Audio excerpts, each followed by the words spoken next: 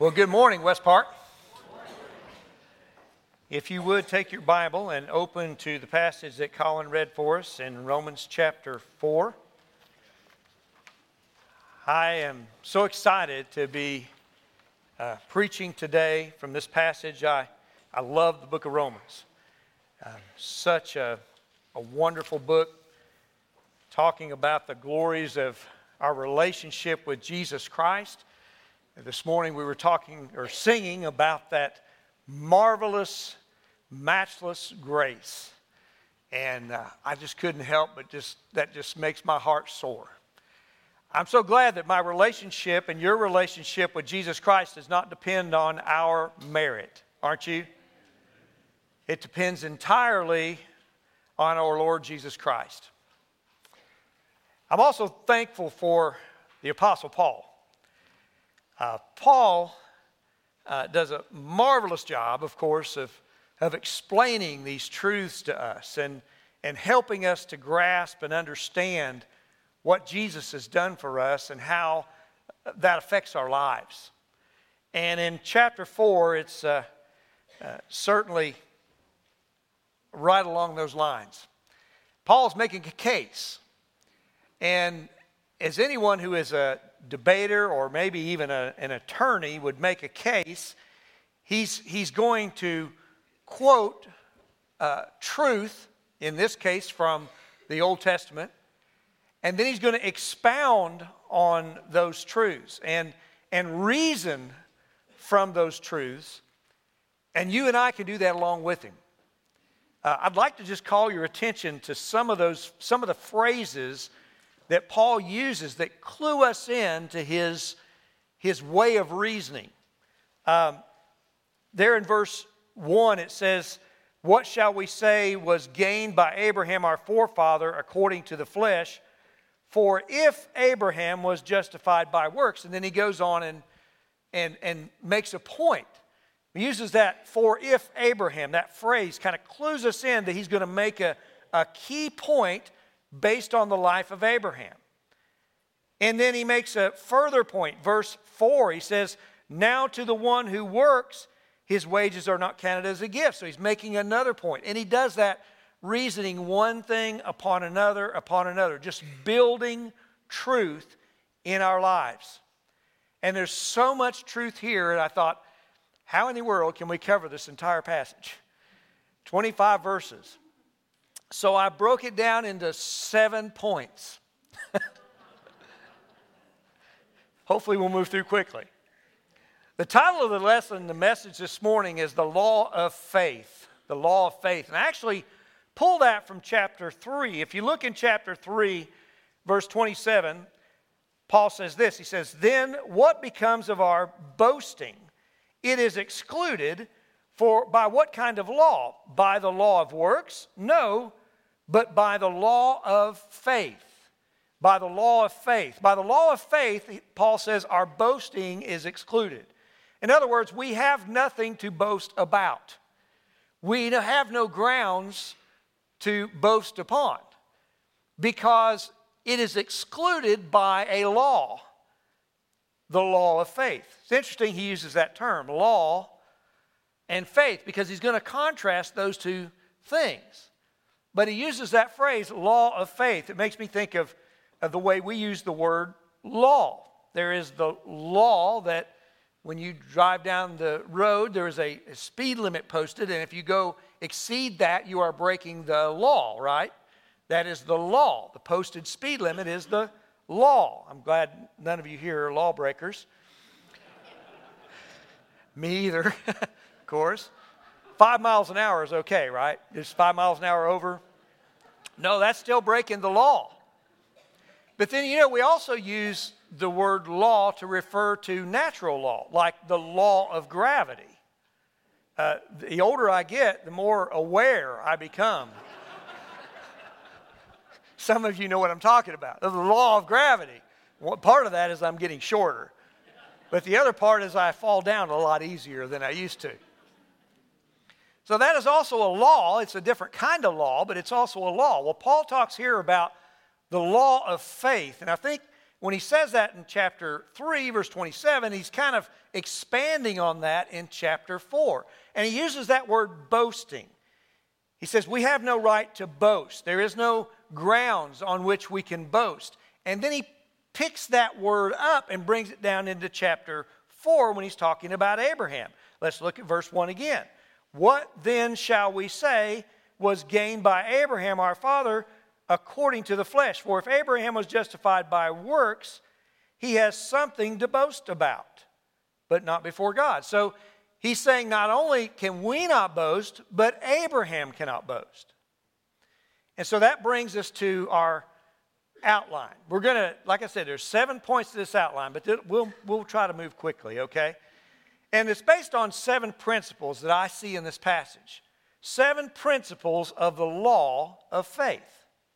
And the first principle is right here in verse 1 through verse 3. It's the principle of justification. The principle of justification. You see, if Abraham was justified by his works, then Abraham would have something to boast about. But Abraham was not justified by his works. Look again at verse 2. For if Abraham was justified by works, he has something to boast about, but not before God. For what does the Scripture say? Abraham believed God, and it was counted to him as righteousness.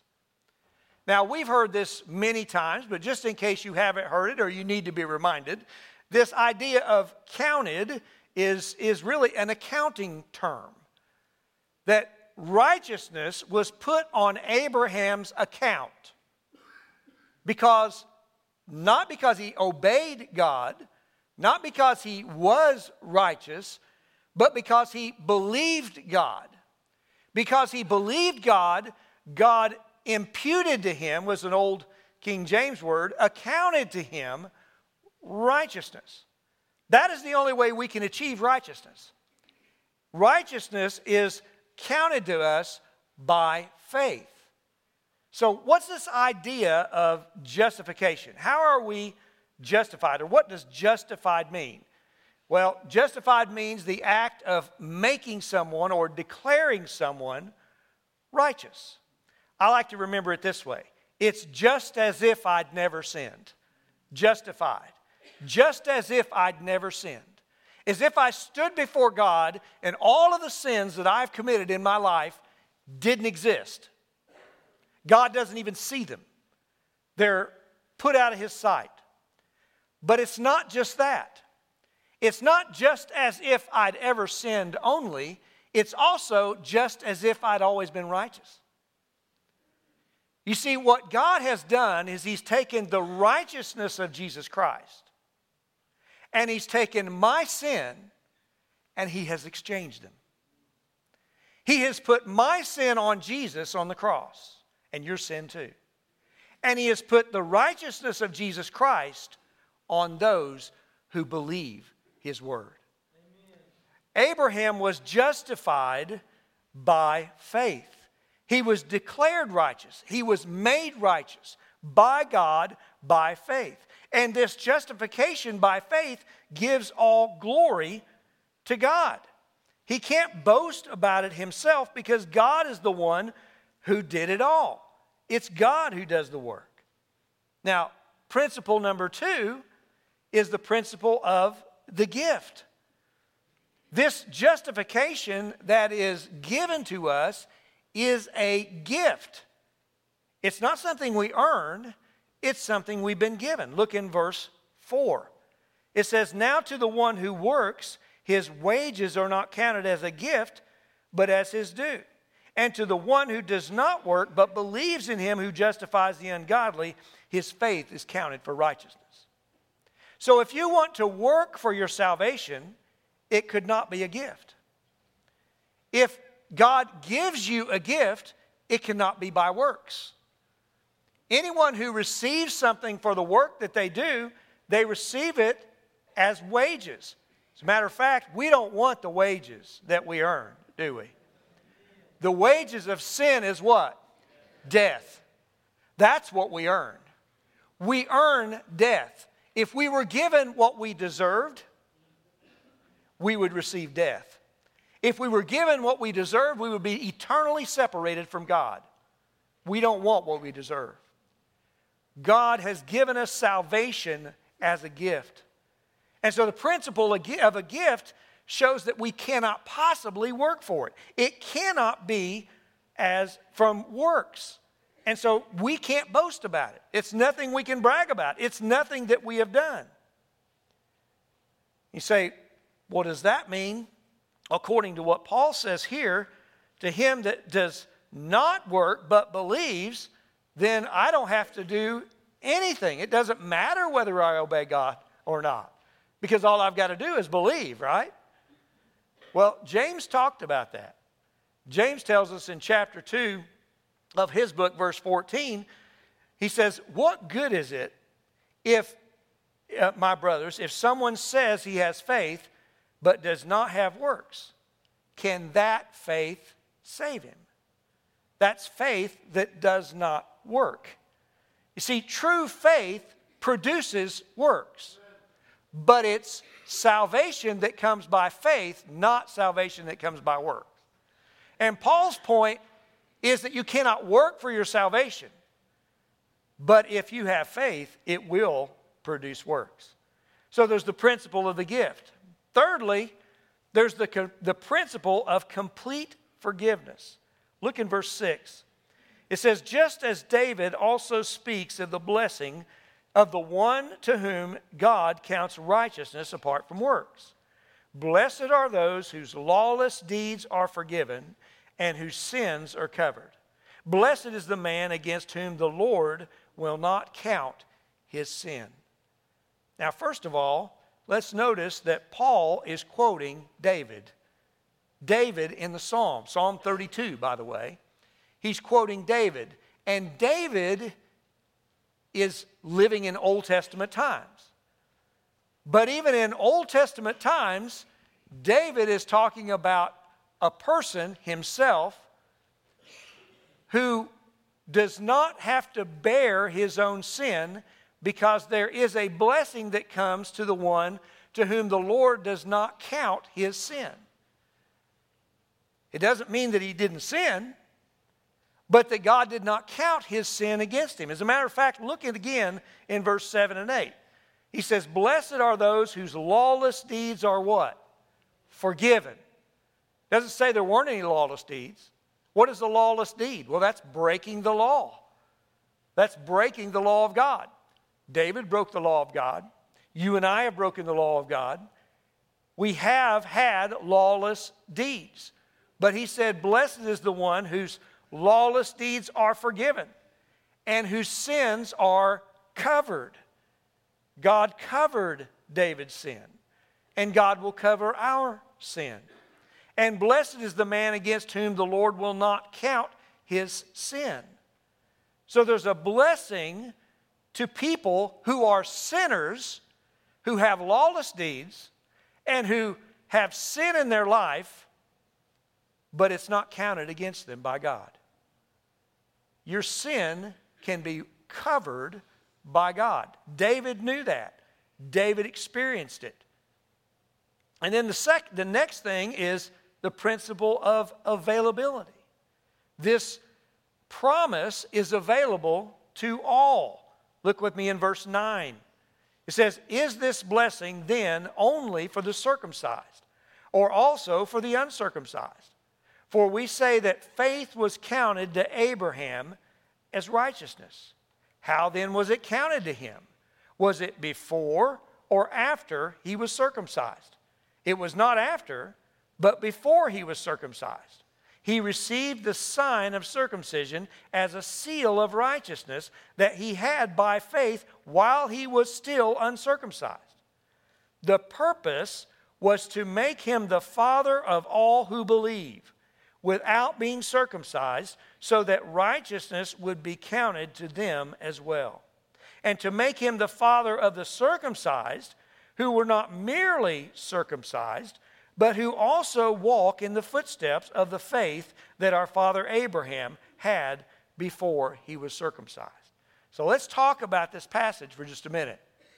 There is a blessing, or the blessing that God gave to Abraham, this promise that God gave to Abraham of forgiving his sin and imputing to him righteousness, that was given to him in Genesis chapter 15 and verse 6, long before Abraham was circumcised. Remember, the Jews would always claim circumcision as a mark of being a true Jew. It was one of the rituals they went through, and God gave them that as a seal of the covenant. But unfortunately, like a lot of us today, they looked at the seal as the covenant itself instead of a picture of the covenant. They were trusting in the outward instead of trusting in the heart relationship with God.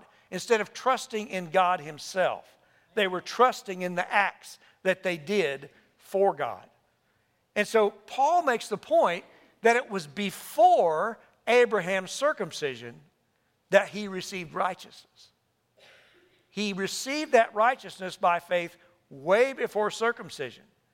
And why is that important? Because that enabled him to be the father of all who would believe. Those who are circumcised, who believe, and those who are uncircumcised, who believe. You see, the key to being a child of Abraham has absolutely nothing to do with your nationality. It has to do with you following in the footsteps of faith that Abraham, our father, followed. You and I become children of Abraham by faith. We become children of God by faith, not by who we are, not by our heritage, not by our background, not by our nationality, not by any outward sign, even if you're a Baptist, even if you belong to West Park. When you stand before God after this life has ended, the Lord is not going to ask you if you were a member of this church. He is concerned if you're a member of His family. Amen. And you and I become members of His family by faith. Amen. Abraham received this righteousness before he was circumcised. It is faith plus nothing. It's not faith plus baptism. It's not faith plus church membership. It's not even faith plus obedience. It's not faith plus anything. It is faith alone. Faith alone in Christ alone that saves us. And this is the point that Paul's making. And it's available to all. Anyone, all who will call upon the name of the Lord shall be saved. There is no difference between the Jew and the Gentile. And by the way, no difference between the American and any other nationality. No difference between a Vol fan and an Alabama fan. By the way, very proud of how well you sang this morning. I was amazed that anybody had a voice left. We can have fun with all of those type things. And there's nothing wrong with being very thankful for the heritage that God has given you. But we cannot trust in any human institution for our justification. Amen. It is entirely a work of God. Number 5, there's the principle of promise and grace. Look in verse 13. For the promise to Abraham and his offspring that he would be the heir of the world did not come through the law, but through the righteousness of faith. For it is if it is the adherents of the law who are to be heirs, faith is null and the promise is void. Now I want you to think about that for just a minute. He says the promise came by faith, and if it came by works, if it came by adhering to the law, then the promise is nullified. In other words, it can't be both by the law and by faith. It's impossible. If you try to add to just in case, then you are nullifying the promise. This is the concern that I've always had for people who think that they're saved by faith but kept by their works. That I'm saved because I trusted in Christ, but I better watch the way I live because I might cross the line and God won't take me into heaven. I'll lose my salvation. The problem with that is if you do that, you are trusting in your works to save you. You can say you're trusting in Christ, but if you trust in Christ and then say, just in case, I'm going to do this for Christ too, so I make sure I'm saved. I mean, if it's by grace, I'm covered. If it's by works, I'm covered. Then it's by works in your mind. Amen. It is by faith alone, grace alone. Amen. That's not an excuse for disobeying God. That's not that's not cheap grace. It's not easy believism. But if you try to add to Jesus Christ, whatever you add becomes your God. It has to be Christ and Christ alone. That is the case that Paul is making. If it is the adherents of the law who are to be the heirs, faith is null and the promise is void. For the law brings wrath. Why does the law bring wrath? The law brings wrath because we can't keep it. There's nothing wrong with the law. There's something wrong with us. The law is righteous, but we are not. And we cannot keep the law. We're sinners. And because we're sinners, we're incapable of keeping the law for our salvation. And so the law brings wrath. But where there is no law, there is no transgression. We know about our sin because there is a law. Paul said in another place, I wouldn't know covetousness unless the law said, thou shalt not covet. But I know covetousness. Do you ever covet? I know I do. I was coveting a win last night. I was. You know, it's interesting when you watch a football game. Oftentimes you'll see players on both sides praying to God, looking up to the Lord. And I'm sure both of them pray for victory. Which one's he going to give the victory to?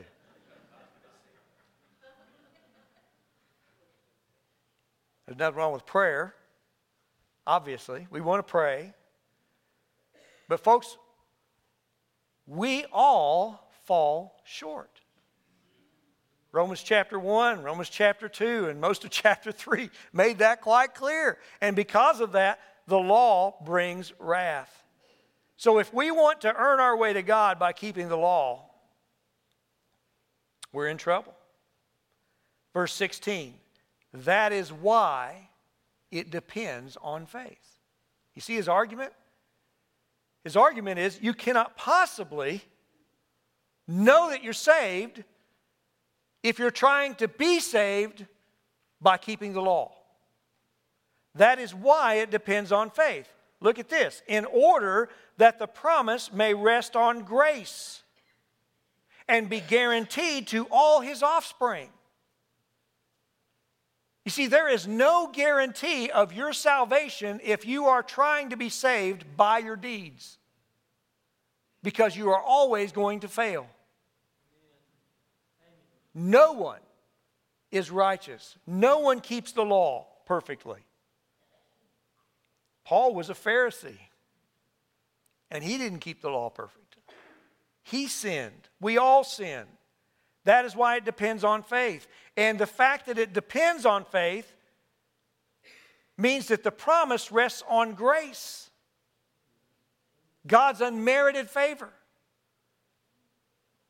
You know, everything that God gives us, He gives us by His grace. We didn't do anything to deserve it. It is because He loves us. And He didn't love us because we're beautiful. He doesn't love us because He's going to get something out of the relationship. He loves us because it's His nature to love. Amen. God is love. He loves us because of who He is, not because of who we are.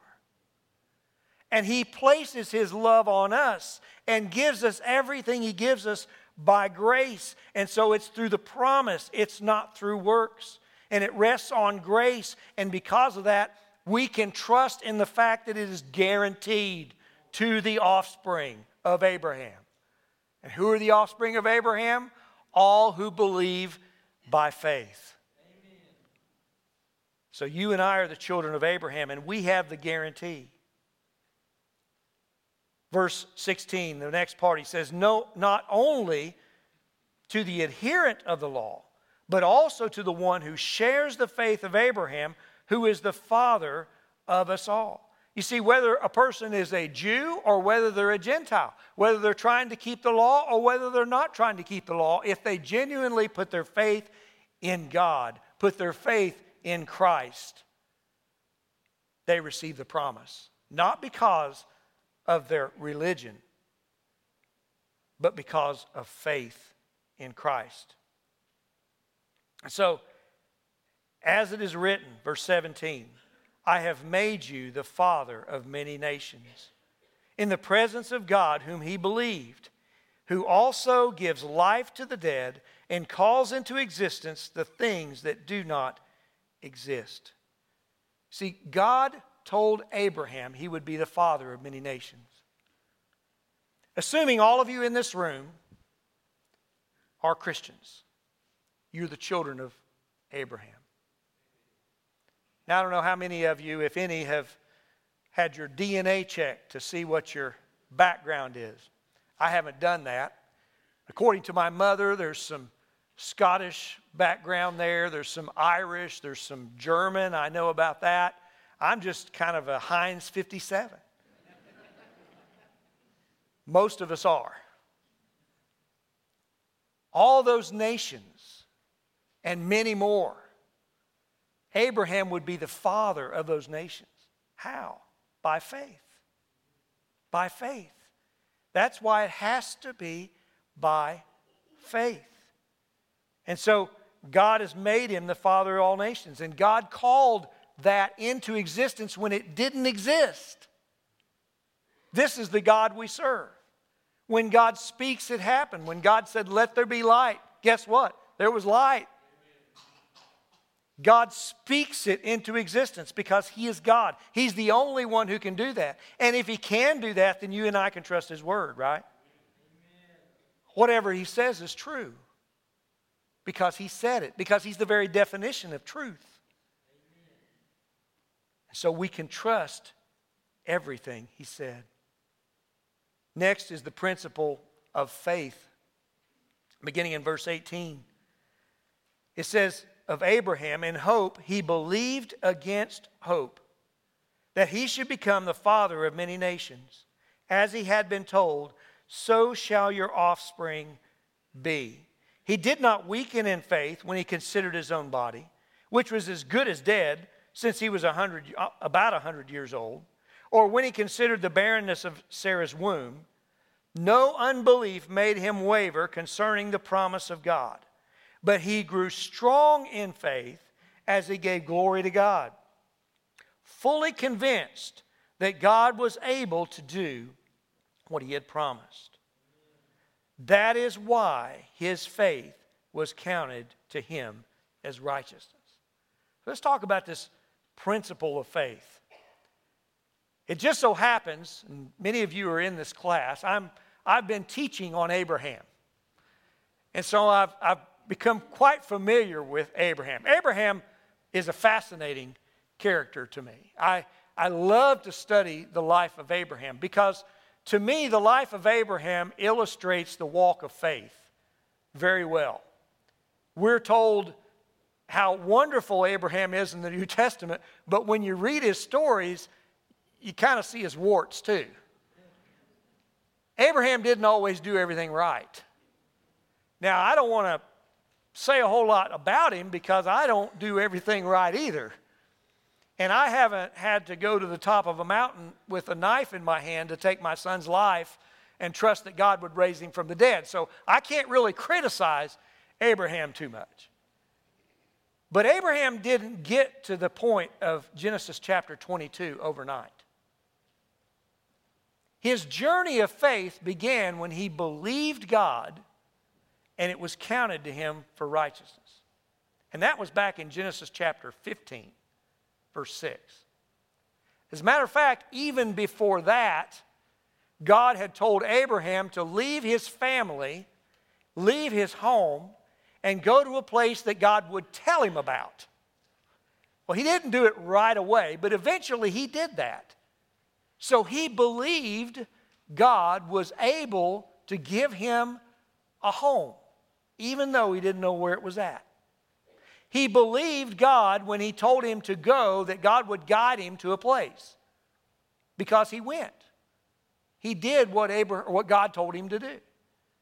But Abraham stumbled in his faith along the way and eventually became the great man of faith that we look back on now. But this man Abraham, his faith was enough for it to be counted as righteousness to him all the way back in Genesis chapter 15. Even though it was imperfect, his faith was enough. I want you to notice in verse 20 it says, he grew strong in his faith. He grew. His faith wasn't fully mature at the beginning, but he grew strong in his faith. But there were certain elements of his faith that I want us to notice. First of all, there was hope in his faith. Verse 18. In hope, he believed against hope. Now, what does that mean? Well, in hope refers to his hope in God. And we've talked about what hope is in the New Testament, right? Hope is not, I hope so. Hope is assurance. It's a confident assurance that God will do what he said he'll do. Confident of something that I haven't seen. Remember, faith is the evidence of things not seen. It's confident of something I haven't received physically, but I know God has promised it. It's out in the future, and my hope is a confident assurance that God will fulfill his word. God had made promises to Abraham, and he hoped. He had a confident assurance, but that hope was against another kind of hope. He hoped against hope. What was the other kind of hope? Well, that was the hope that you would put in yourself, the hope that you would put in your circumstances. You see, Abraham's circumstances weren't very favorable to having a family. When God called Abraham, when he left and went out toward Canaan, he was 75 years old. And God promised that he would make of him a great nation, that his descendants would be like the stars in the sky in number. Abraham believed that. But if he looked at his own body and the barrenness of his wife's womb, he wouldn't have had any hope. You see, his hope was in God, not in what he saw. His hope was in what God said, not in his circumstances. That's what it means when he hoped against hope. See, it's one thing to believe God will provide for you when everything's good. But when things look pretty dire, and God has made promises, and you're wondering, okay, God, when are you going to come through here? You know, in a few weeks, we're going to have some time to be thinking about Jehovah Jireh offering coming up. And we'll have an emphasis from the pulpit on on stewardship. You know, that's one of those things that a lot of Christians struggle with, is putting God first in our finances. Why do we do that? Well, we do that because when you look at the checkbook, or nobody has checks anymore, right? You look at the account online, and you see a dollar figure there, and maybe it's got parentheses around it, or it's in red. That's not good. When you see an amount, it's easy to put your trust in that amount, right? And when you do your budget, and when you sit down and you think about all the expenses that you have and everything else, it's real easy to say, you know, there are other people at my church that give. I really don't need to give that much because, I mean, after all, it's tight. But what did Jesus say? Seek first the kingdom of God. First, the kingdom of God. First, the kingdom of God. Put God first in everything. It's not just about money, but money is sometimes where our heart has a harder time because our hope is in that. You see, Abraham looked at his own body and said, I'm too old to have a child. And I've been married to Sarah for a long time. We've been trying to have children, and she is barren. Everybody in our family knows Sarah's barren. If you read the account of Abraham's life, it tells you pretty quick, Sarah was barren. That's what they were known for. She wasn't going to have a child. That was against hope. Who would believe that? If Abraham's sitting around with his buddies and he says, God told me Sarah's going to have a child, and they're looking at Sarah, 65 at that time. Really? That's not going to happen. That's not going to happen. That's why later he decided to try a surrogate method because he faltered a little bit. Sarah faltered a little bit in that. But folks, they weren't putting their trust in their physical circumstances. That's what faith is. Faith is exercised by hoping against hope. We hope in God's word, not in our circumstances. We trust what God says, not what our experience is. And then because of that, he grew strong in his faith. Verse 20, no unbelief made him waver concerning the promise of God, but he grew strong in his faith. It was a process of growth. Twice Abraham told his wife, tell him you're my sister, because he was worried that somebody was going to take his life and steal his wife for their own. If he had really been thinking about God's promises, he would have known that that couldn't happen. Because God was going to fulfill his promises and they hadn't happened yet. And there was no way anybody was taking his life. God was protecting him. But he struggled a little bit. But over time he grew. He grew to trust God more and more. And God gave him more and more information along the way. First of all, he told him that he was going to have a child and he was going to have this nation come from him. And he thought it was going to be through his heir at that time, who was the servant in his house, Eliezer. God said, no, it's going to come from your own body. So then he believed that God was going to give it through his own body, but he didn't tell him about Sarah at that point. So then Sarah comes up with the idea of bringing Hagar into the mix, and he says, yeah, that'll work. It's still coming from my body. But then after Ishmael was born, God said, no, it's not Ishmael. I'm going to bring this promised child through Sarah. Then he knew. But each time God revealed to him, his hope grew. His faith grew. The more God revealed, the more he believed. And Abraham grew strong in his faith. Genuine faith grows. It doesn't just stay static. It grows. And this is why, verse 22, this is why his faith was counted to him as righteousness. Because it was faith in God, not faith in himself, not faith in his circumstances. So lastly, that brings us to number 7. So we've gone through 7 points already, 6 of them anyway. We're on number 7. And this is the principle of application. So we can talk about Abraham all day long. Abraham's faith. And we talk about how Abraham's faith grew. We can talk about how Abraham hoped against hope. We can talk about all that with Abraham. But what does that mean for you and me? Well, how does that apply to us? Verse 23.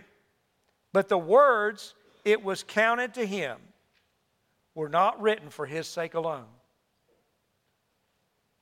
but for ours also. See, these words were written before, Paul says in another place, for our learning.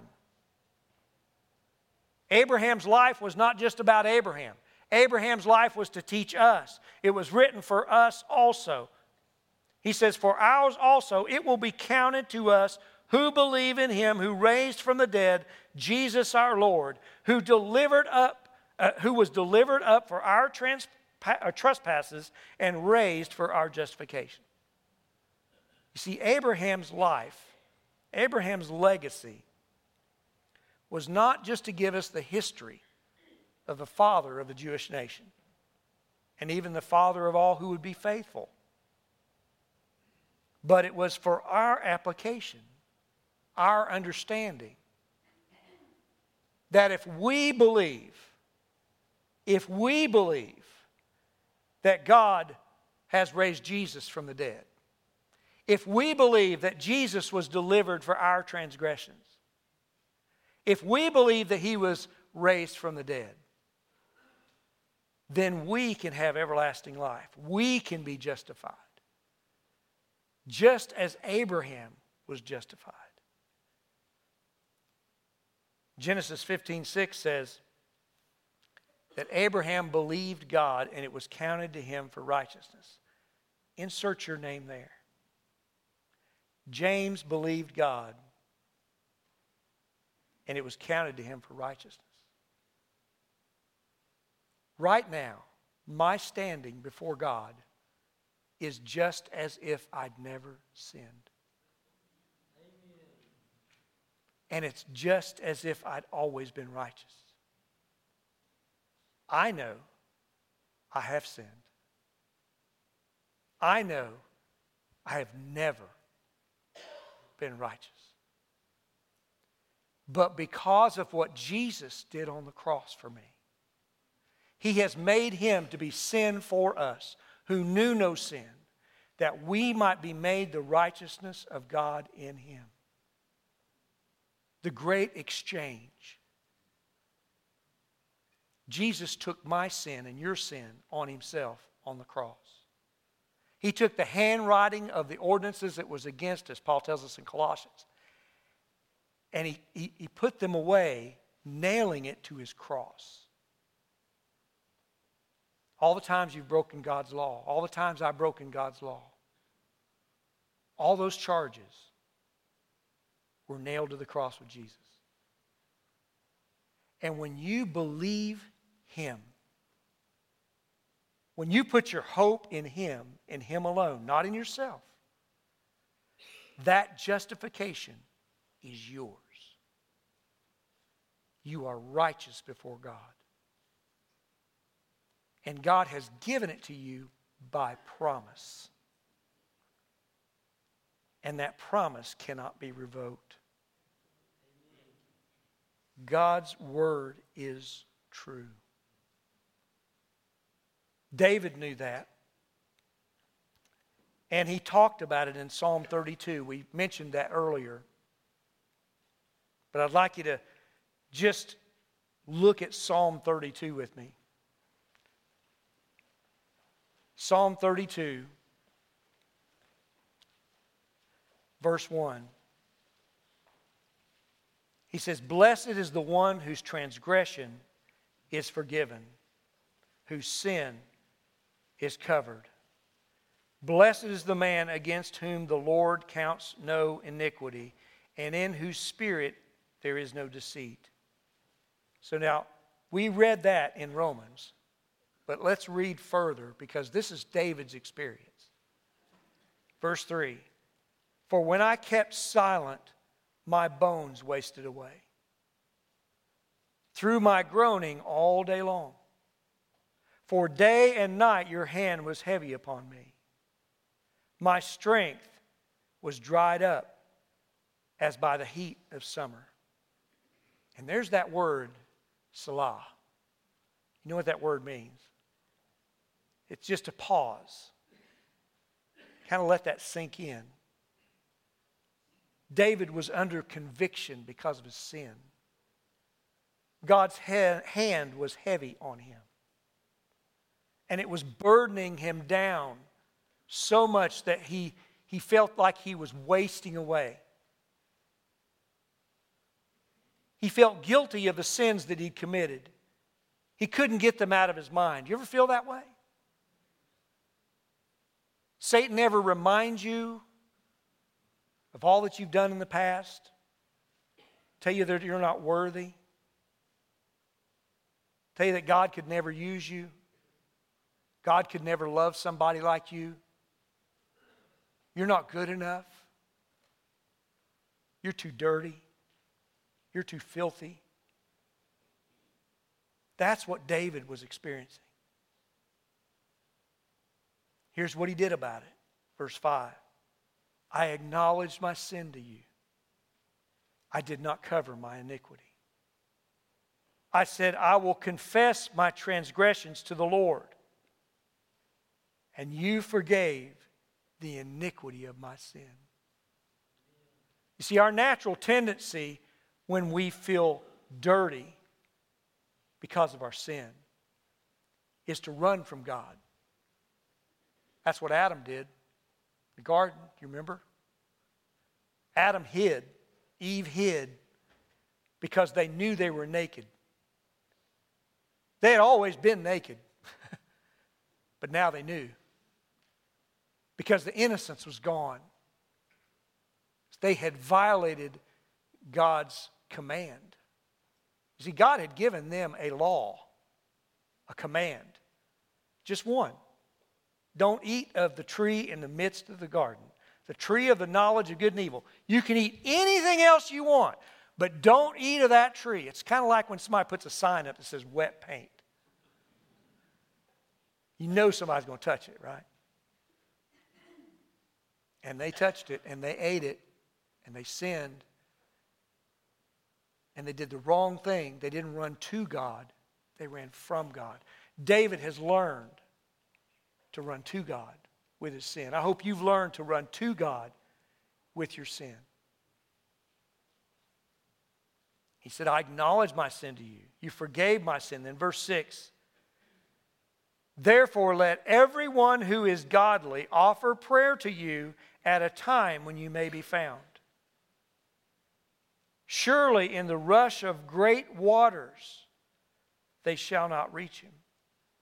You are a hiding place for me. You preserve me from trouble. You surround me with shouts of deliverance. The reason I wanted to close with this passage of Scripture is because you may be here or you may be in the sound of my voice online and you may be burdened with your sin. You may be that person that feels like God couldn't possibly love you. And if this church knew the truth about you, they would have nothing to do with you. That may be the burden that you live under. You may live in a burden like that in such a way that you're hiding who you really are. And you're always looking over your shoulder. But there's good news. See, we need to do what David did. We need to run to God. Let's not do what Adam did and run away from God. We run to God because guess what? He's already provided for your justification. Amen. He has already nailed your sin to the tree. It's already done. It's a finished work. And it will be accounted to you. It will be moved off of Jesus' account onto your account. If if you will put your faith in Jesus Christ. Before God, you will be righteous. All of your sins will be gone. They will be covered, forgiven. And God will never bring them up against you anymore. Not because of how good you are, but because of how good He is. So the question this morning for you is, will you trust Him? Will you trust Him? You may also be one of these folks that struggle with fully trusting the Lord. I prayed that prayer, but I know I got to do certain things too to make sure. I was listening to a Christian radio program several years back, and it was actually Christian psychologists that were doing the program. I used to listen to them all the time. And one of them, his father had passed away, and they were just talking about what a fine man his father was. I'm sure he was a fine man. But he made a statement. He said, it really wouldn't matter whether salvation was by faith or by works, because he was so good, he would have been saved either way. And I thought, oh my goodness, how can you say that? There is no one good enough that could be said of them. Not even Pastor Sam. I mean, he might be close, but he's none righteous. Our righteousness is as filthy rags. But the righteousness of Jesus Christ is the only hope we have. We can hope against hope, because we are just as hopeless as the womb in Sarah's body was to produce anything good. But God calls those things which are not into existence. That's the one who died for you on the cross. Let's pray. Heavenly Father, Lord God, I am so thankful that our righteousness does not depend upon our works. For we would all suffer eternal damnation and separation from you if it depended upon us. But the righteousness of your Son, the Lord Jesus Christ, has been given to us as a gift, not as wages, but as a free gift by faith in Him. Lord, I pray if there's anyone here in the sound of my voice that is struggling with their sin, and they are under the weight, as David described, that weight of sin that is burdening them down and making them feel that they're constantly worried about falling into judgment. Help them, Lord, to run to you, to trust in you and you alone. Not in any man-made institution, not in any deeds that they might do, not in any heritage they might have, but in you and you alone, the Lord Jesus Christ. Father, help us all as we walk this walk of faith, to walk by faith, to live our entire lives by faith, trusting in Christ to lead us in everything, trusting you with our lives, our families, our homes, our finances, everything, putting you first for your glory. In Jesus' name, amen.